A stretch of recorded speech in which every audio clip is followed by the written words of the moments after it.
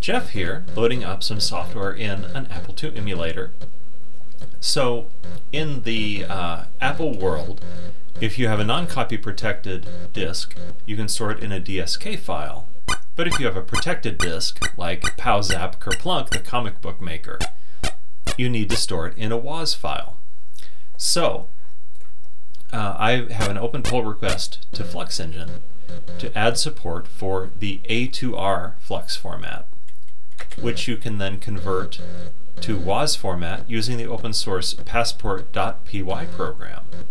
And this is the first disk that I have that successfully copies using this method. And so that's about it. You can load it up, you can get to the main menu, you can watch the Starship Enterprise go by, and maybe, just maybe, you can make a comic. Talk to you next time.